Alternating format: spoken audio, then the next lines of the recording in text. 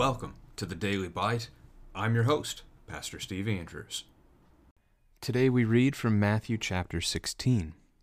And the Pharisees and Sadducees came, and to test him they asked him to show them a sign from heaven. He answered them, "When it is evening, you say it will be fair weather, for the sky is red. And in the morning it will be stormy today, for the sky is red and threatening. You know how to interpret the appearance of the sky, but you cannot interpret the signs of the times. An evil and adulterous generation seeks for a sign, but no sign will be given to it except the sign of Jonah." So he left them and departed. When the disciples reached the other side, they had forgotten to bring any bread. And Jesus said to them, "Watch and beware the leaven of the Pharisees and Sadducees."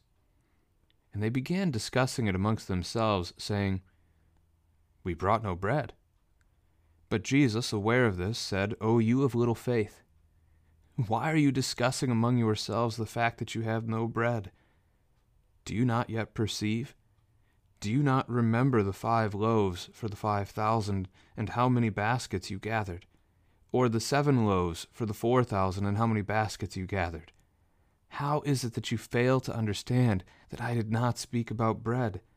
Beware of the leaven of the Pharisees and Sadducees." Then they understood that he did not tell them to beware of the leaven of bread, but of the teaching of the Pharisees and Sadducees. Now when Jesus came into the district of Caesarea Philippi, he asked his disciples, "Who do people say that the Son of Man is?" And they said, "Some say John the Baptist, others say Elijah, and others Jeremiah or one of the prophets." He said to them, "But who do you say that I am?" Simon Peter replied, "You are the Christ, the Son of the living God." And Jesus answered him, "Blessed are you, Simon Bar-Jonah, for flesh and blood have not revealed this to you, but my Father who is in heaven. And I tell you, you are Peter, and on this rock I will build my church, and the gates of hell shall not prevail against it. I will give you the keys of the kingdom of heaven, and whatever you bind on earth shall be bound in heaven, and whatever you loose on earth shall be loosed in heaven." Then he strictly charged the disciples to tell no one that he was the Christ. From that time Jesus began to show his disciples that he must go to Jerusalem and suffer many things from the elders and chief priests and scribes, and be killed, and on the 3rd day be raised. And Peter took him aside and began to rebuke him, saying, "Far be it from you, Lord. This shall never happen to you." But he turned and said to Peter, "Get behind me, Satan. You are a hindrance to me, for you are not setting your mind on the things of God, but on the things of man." Then Jesus told his disciples, "If anyone would come after me, let him deny himself and take up his cross and follow me. For whoever would save his life will lose it, but whoever loses his life for my sake will find it. For what will it profit a man if he gains the whole world and forfeits his soul? Or what shall a man give in return for his soul? For the Son of Man is going to come with his angels in the glory of his Father, and then he will repay each person according to what he has done. Truly I say to you, there are some standing here who will not taste death until they see the Son of Man coming in his kingdom." This is the word of the Lord. Historically, this might be one of the most important chapters in all of Scripture in terms of how the history of the church has played out.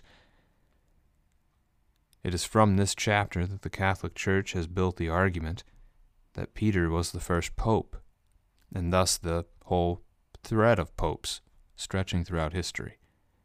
So we'll take a look at that today for sure. But we start out with the Pharisees and Sadducees once again trying to test Jesus. They demand a sign. And again he rebukes them as he has before, that they can look to the sky and they can discern what the weather will be like. But they can't discern by looking at the world around them. The signs of the times, a reference to the idea that Jesus has come, the Savior has come, the difficulty, the dangers of sin around them, the end of the world. They should be able, with a mature faith, they should be able to do both. They should be able to discern the weather but they should also be able to discern matters of faith, and they can't. So he calls them evil, he calls them adulterous, and he reminds them what he said back in chapter 12, verses 39 and 40, that they will receive no sign but the sign of Jonah. That is, that he will be 3 days in the earth, much as Jonah was 3 days in the belly of the great fish.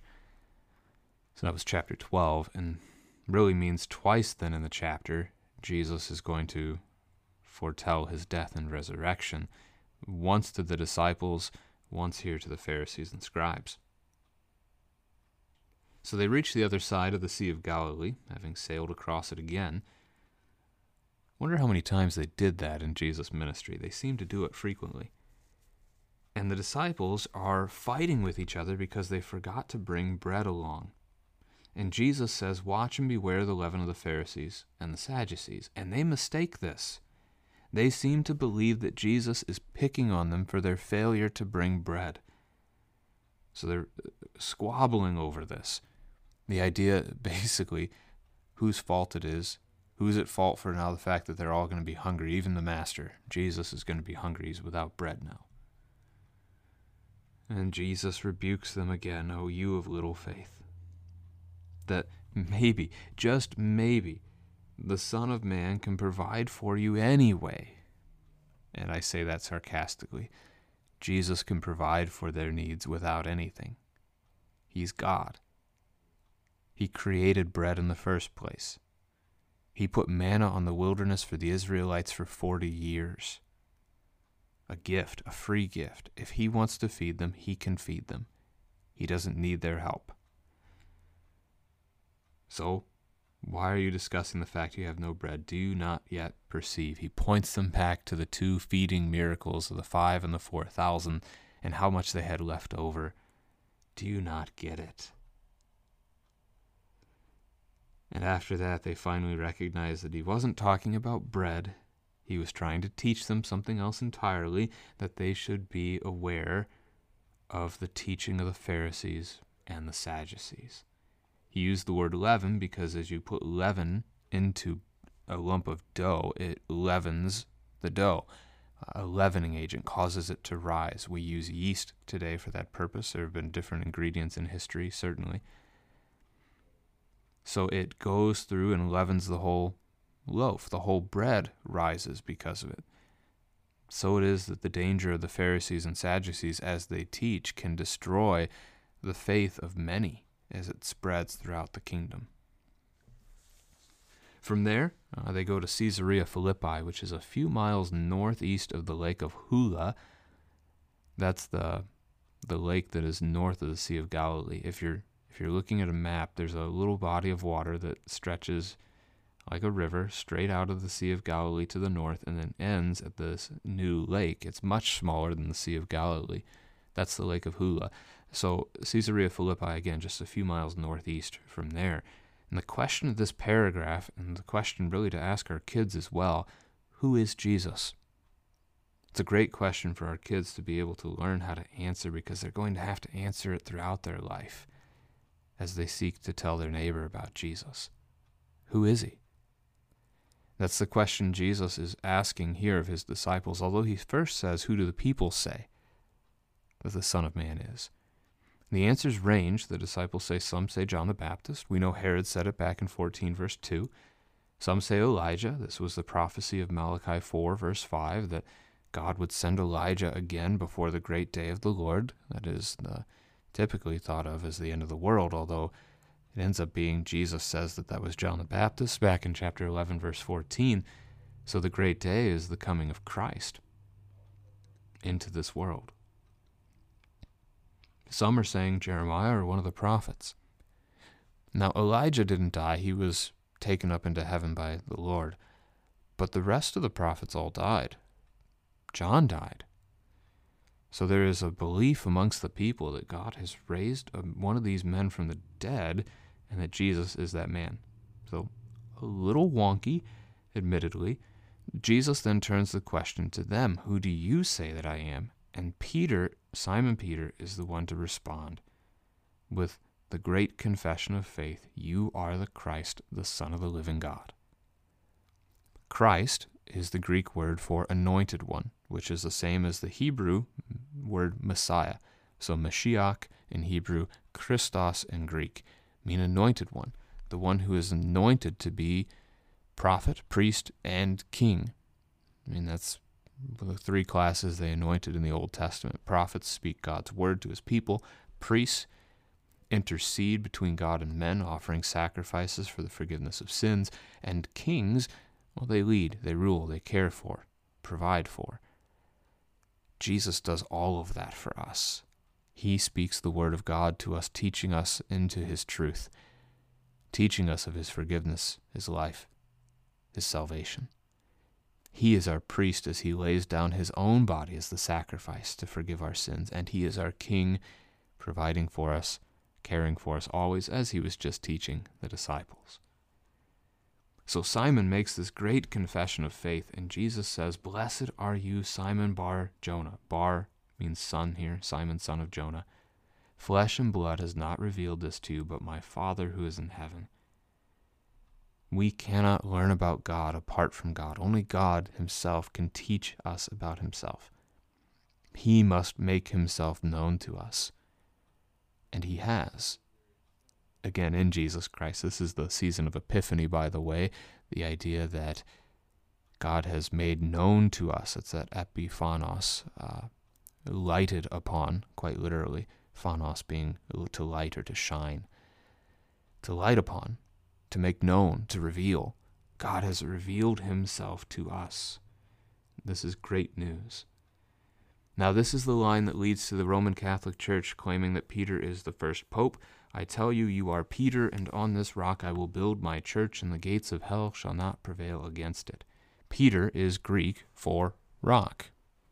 So, you are Peter, you are rock, and on this rock, so they assume Peter, I will build my church. This is their teaching of the papacy, that there is one man, a lineage that can be traced back to Peter, not necessarily through descendant thing, but through the passing on of the faith, the apostolic succession, as it's called.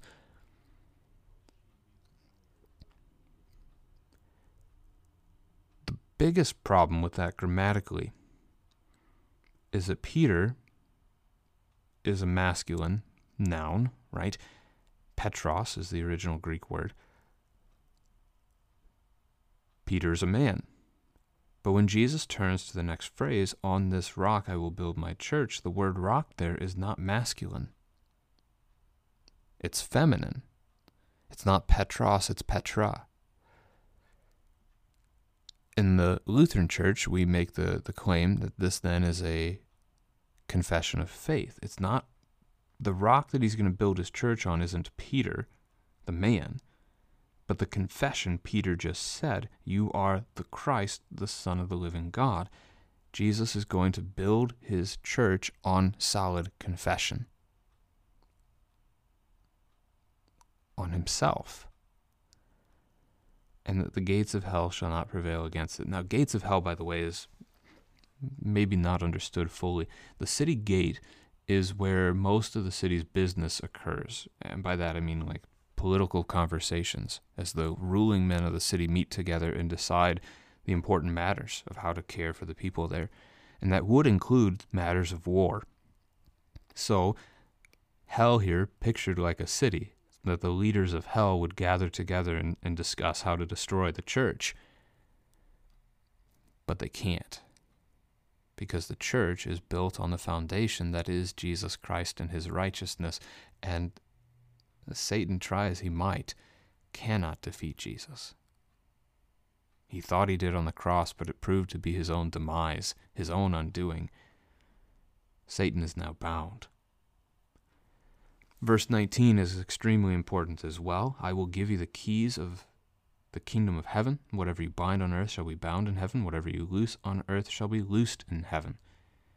This has been called in the Lutheran Church the office of the keys, the office of the ministry, the office of the public ministry. There's different phrases there. Office of the keys is the one you probably recognize from your small catechism. Another key verse there is John 20, verses 22 and 23. Essentially, a key, when you think of a key in a door, it unlocks or it locks. And so the keys that God has given to his church are the locking and the unlocking of our sin, thus forgiving or retaining forgiveness. Is the sin forgiven or is the sin not forgiven? The language here in Greek would literally translate out, will be having been bound in heaven. That's really clunky in English, so English tries to straighten it out, but I think we've harmed ourselves maybe in the straightening out of the words. That the key will be having been bound in heaven does not mean that Peter and other disciples, and now today the pastors, have the authority to on their own declare that your sin is unforgiven, or on their own declare that your sin is forgiven. It will be having been bound. Notice the having been, passive, already done.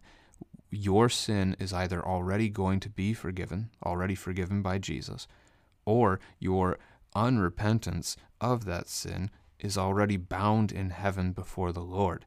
He works through the pastor to then declare that unto you. I, as a pastor, do not have the authority in my own right to decide if your sin is forgiven or not. That is Jesus. But Jesus works through me to declare unto you the good news that your sin is forgiven. This isn't a power trip, pastors. We are but servants. And we declare good news. But we also point our neighbor to the looming disaster if they fail to repent of their own sin. Essentially, Jesus here gives the keys to the church, to all of his people, and the church then gives the keys to a pastor.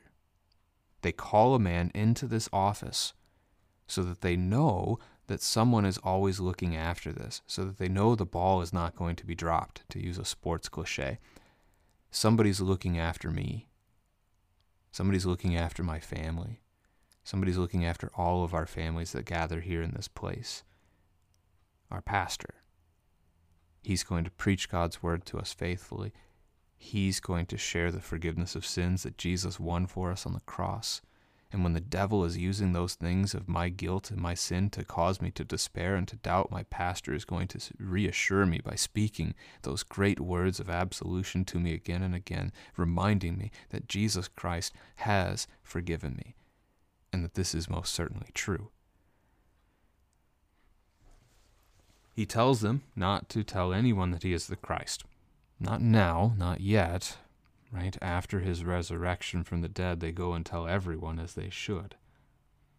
But for the moment, so that he can continue to travel and preach and teach and do what he needs to do, they are going to keep that bit to themselves. Jesus will 3 times foretell his death and resurrection to his disciples. This comes out of Isaiah 52 and 53, one of the servant songs of the Old Testament, Isaiah, that he's going to be killed, and on the 3rd day, he'll rise from the dead. He'll be raised. God the Father raises him from the dead. He'll tell this 3 times. And the disciples never seem to catch the last bit of that. They never focus on the resurrection. They're always angered or confused by the idea that he would die. That's not the Messiah that they're looking for. We'll come back to that in a moment. They miss the resurrection idea. So Peter at this rebukes Jesus. We'll keep that in mind. He rebukes the Son of the living God. This shall never happen to you. Jesus says to Peter, "Get behind me, Satan." Remember how the Roman Catholic Church uses the phrase in the verses just before this to say that Simon is the first pope? If he's the first pope, what is his first act as pope? It is to reject Jesus Christ and to reject his death and his resurrection and to be rebuked by Jesus and called Satan. Peter's not the first pope. Jesus isn't setting him up to be, at least.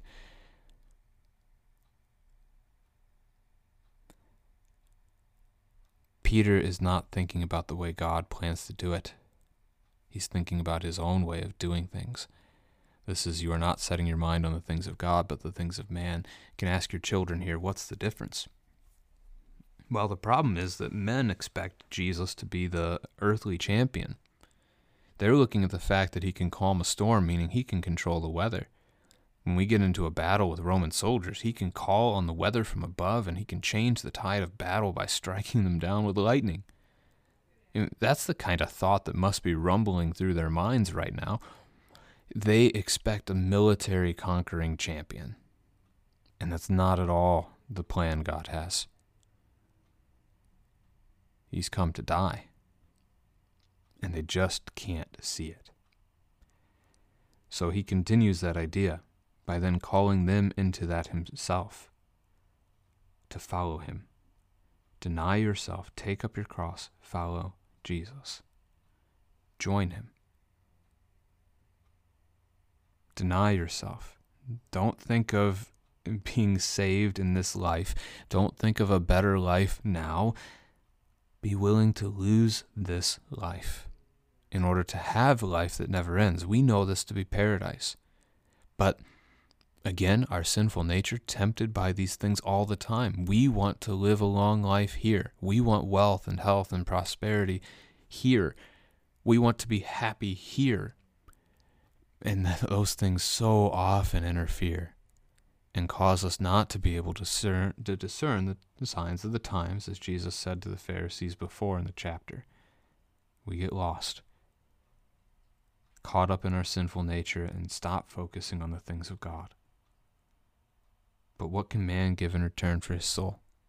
Even if you could become richer than the richest men of the age, even if you could somehow acquire every ounce of wealth in this world, it would not be enough to buy your ticket to paradise. It would not be enough to pay for your sins against God, to undo your rebellion against the King. I cannot save myself. What good is it to me to gain the whole world if I lose my soul? That's the warning. Jesus is going to come again. Notice that second coming here in verse 27 already. At which point, he will repay each person according to what he has done. Now, we talk about that in light of our faith. Did we trust in Christ or not? We'll see more of that as the book progresses, especially into chapter 25. Some are standing here who will not taste death until they see the Son of Man coming in his kingdom. That could easily be a reference to Jesus' death and his resurrection, that they would see him. Thus Pentecost, the growth of his church, that is the coming of his kingdom, right? As it comes to us, as we're welcomed into it. In that case, only Judas Iscariot of the 12 doesn't make it to see those moments.